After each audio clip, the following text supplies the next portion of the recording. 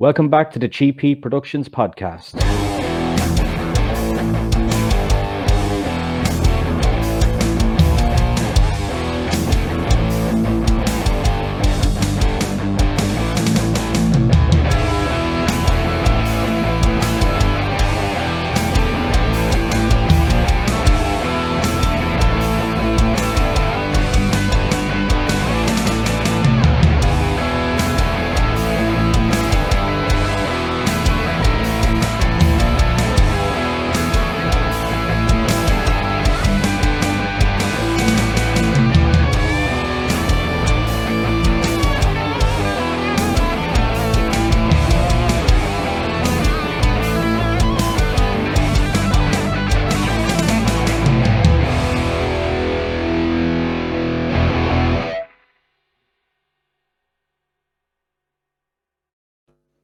Okay, welcome back to the show. And as you can see on your screen, we have a very familiar face here.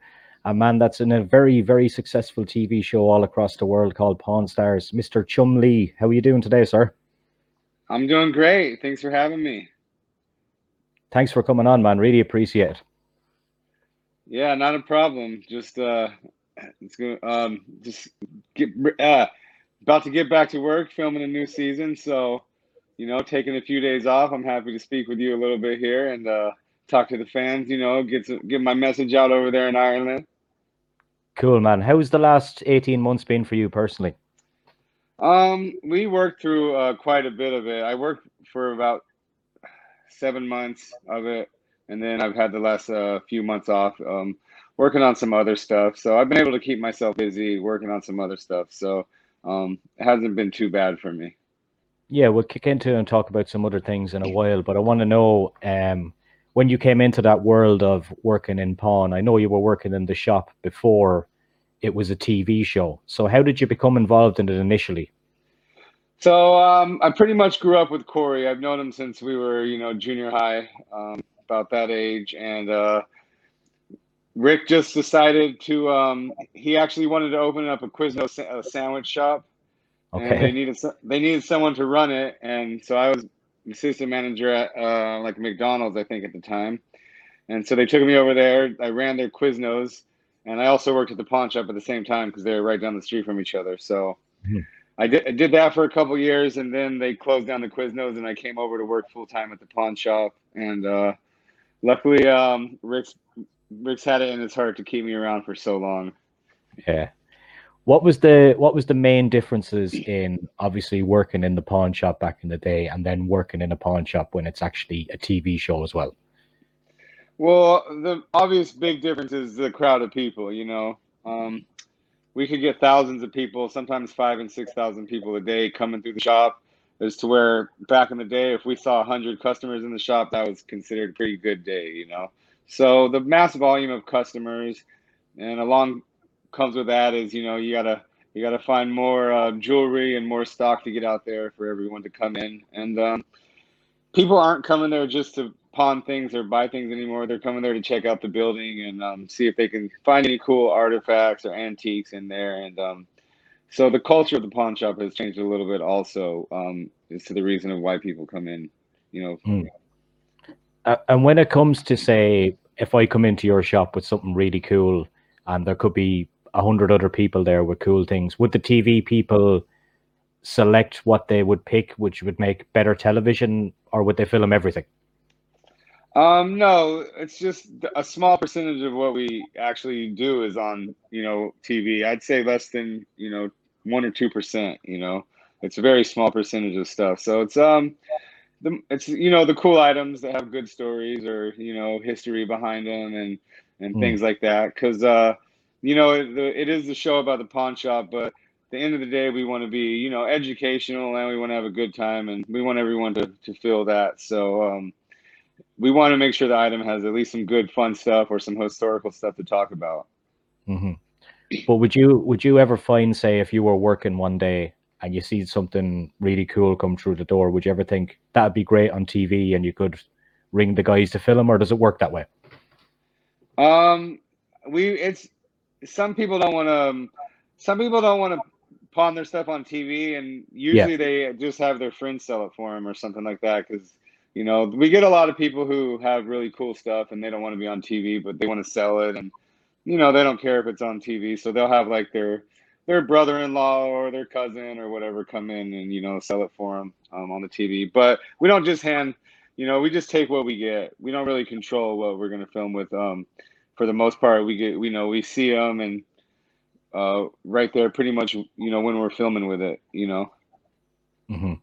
I think it's fair to say that you're probably the most lovable character on the show, and I'm not just saying that because you're here. It's like people really like you. Is like, what difference do you think that you have compared to the other guys? Compassion.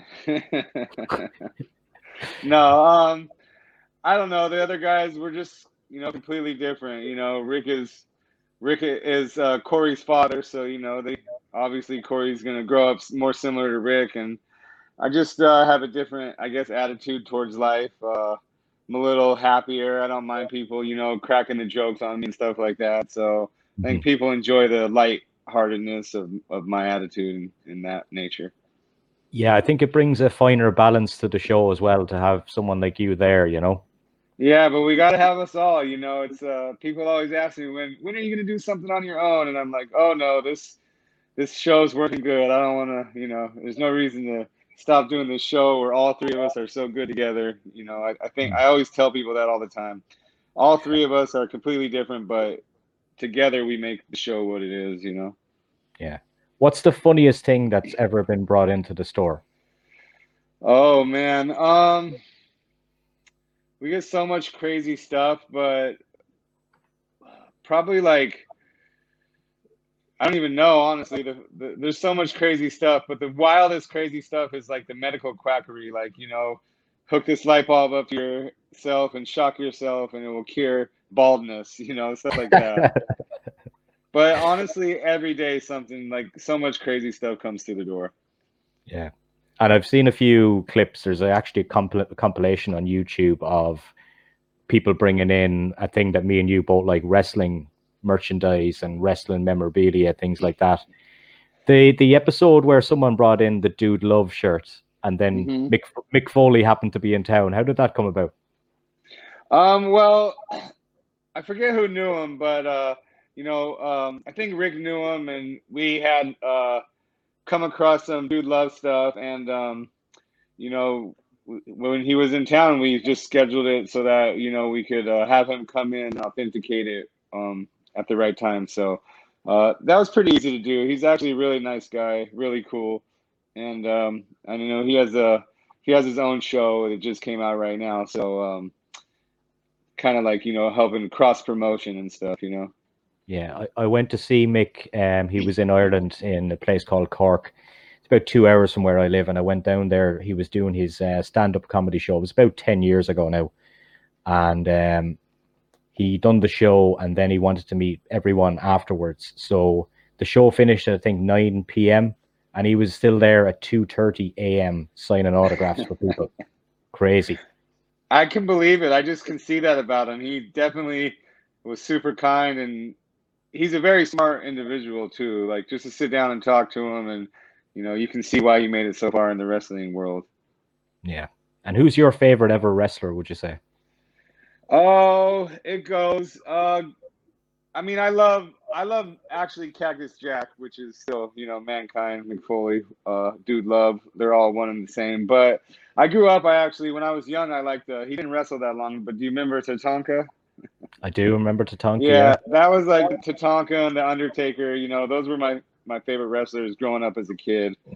And then, you know, we had the NWO wave, and I went over there and loved all the NWO guys. You know, the Bad Boys.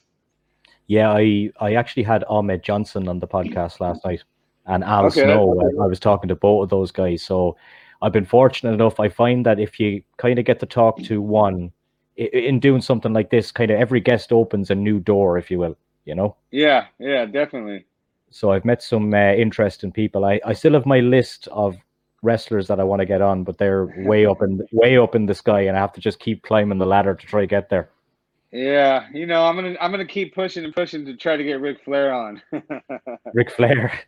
Did you see that photo that was going around of Ric Flair No, I over didn't. the last 24 hours. I can't. Uh, I don't think I can really mention it. I'll forward it to your email and you can see it yeah. later. All right. Yeah, that's But funny.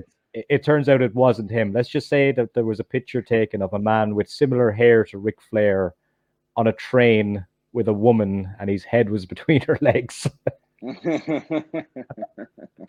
And Yeah, I don't think it was Ric Flair. yeah, Ric Flair tweeted out and he said that Ric Flair doesn't go on the train. Woo! That's pretty funny. Is there Uh, any particular match that you've seen in the wrestling world that is your favorite? I haven't been watching wrestling for a while. Oddly Mhm. enough, me and my buddy still listen to like the pod. We listen to the podcast and stuff. All the podcasts that they have. So pretty much that's where I get my wrestling from now. But I mean, the Hell in a Cell cage match. Um, there's been some good ones over the years. I remember my favorite though was I forget which WrestleMania was, but it was here in Las Vegas. So Mhm. I remember that was a pretty good time. That was my best favorite wrestling moment. Yeah. And funny enough, SummerSlam this weekend is in Las Vegas. Would you not go? We were we were thinking about it.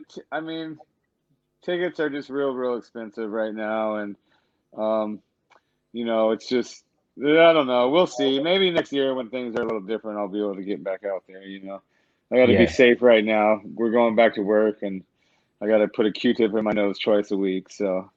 Yeah. Have you got to do all those things for the shop as well? Yeah.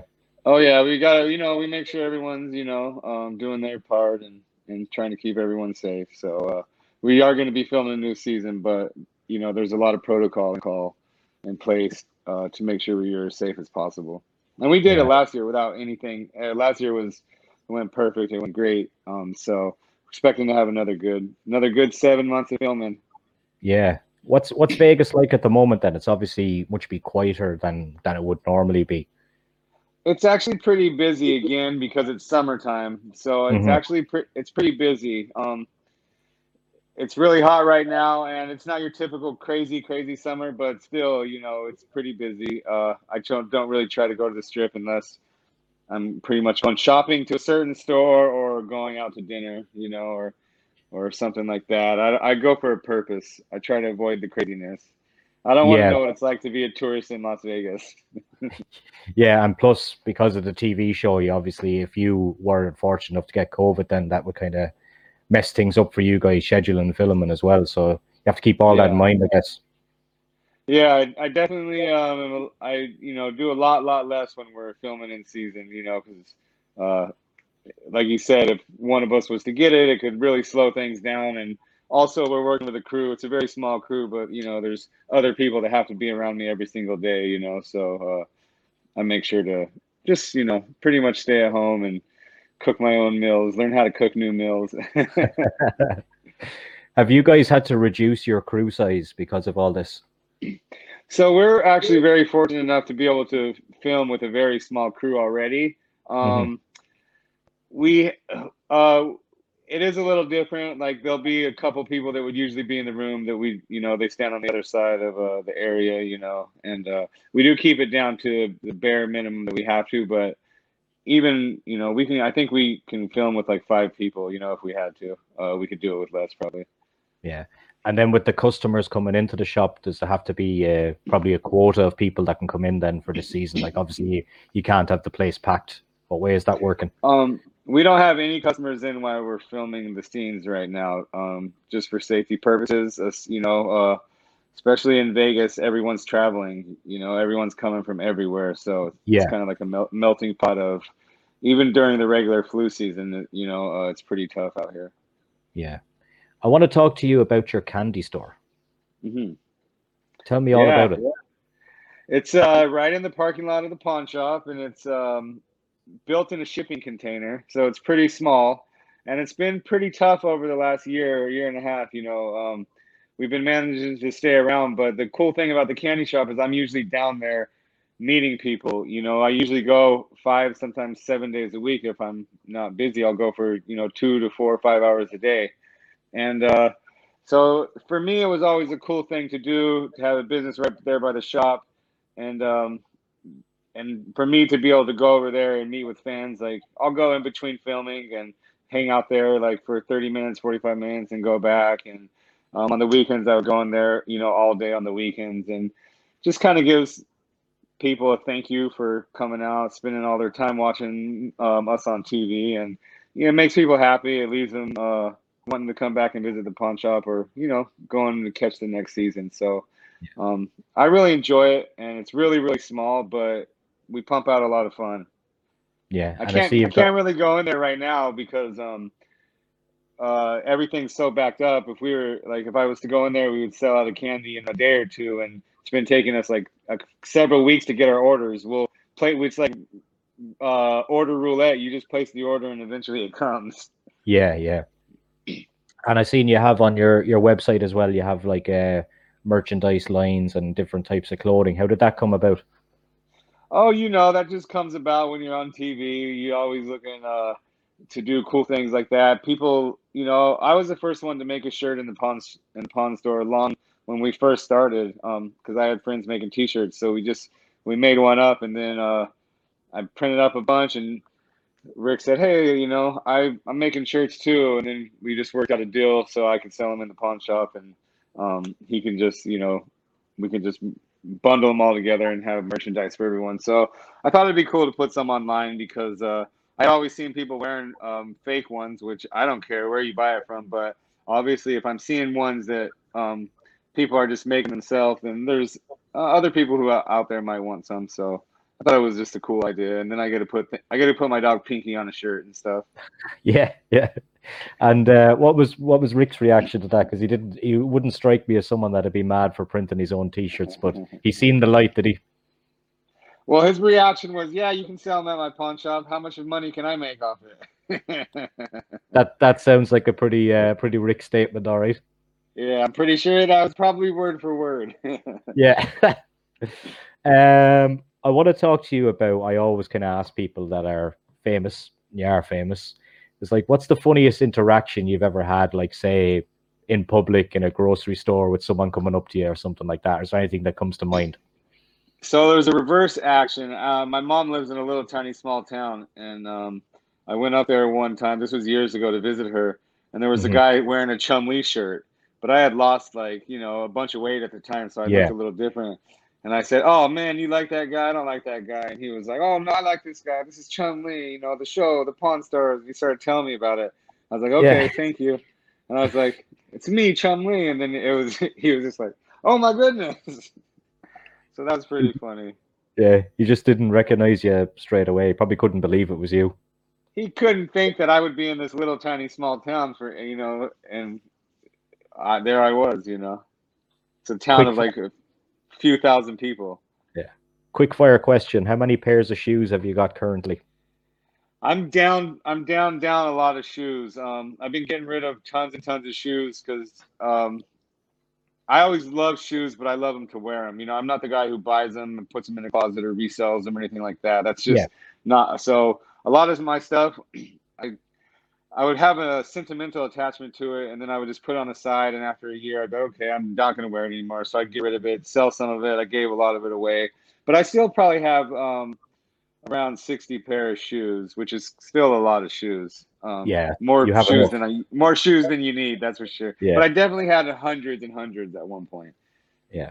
I remember the first time I got rid of a bunch. I called my friends and I said, I got a pile of shoes in the garage. Whoever gets here first can help themselves in that order. So, and like a group message. So I had like 10 of my friends, because we're all the same size. They're over there looking, trying to. I go, no, here's the deal. They all got to go. You can't have any of them. Yeah. Couple of quick fire wrestling questions for you. You can just answer them. Rock or Austin? Austin, Hogan or Randy Savage? Macho Man, Jeff Hardy or Matt Hardy? I guess Matt, Okay. Dude Love or Val Venus? Dude Love all the way. Yeah. Dude, Inferno match or casket match? casket match, Okay. Tori Wilson or Trish Stratus? Trish Stratus, Okay. And then a question I always ask wrestlers when they're on, I'm going to ask you as well in relation to wrestling. If you were stranded on a desert island and you needed to pick 3 wrestlers to be there with you to survive, who would they be?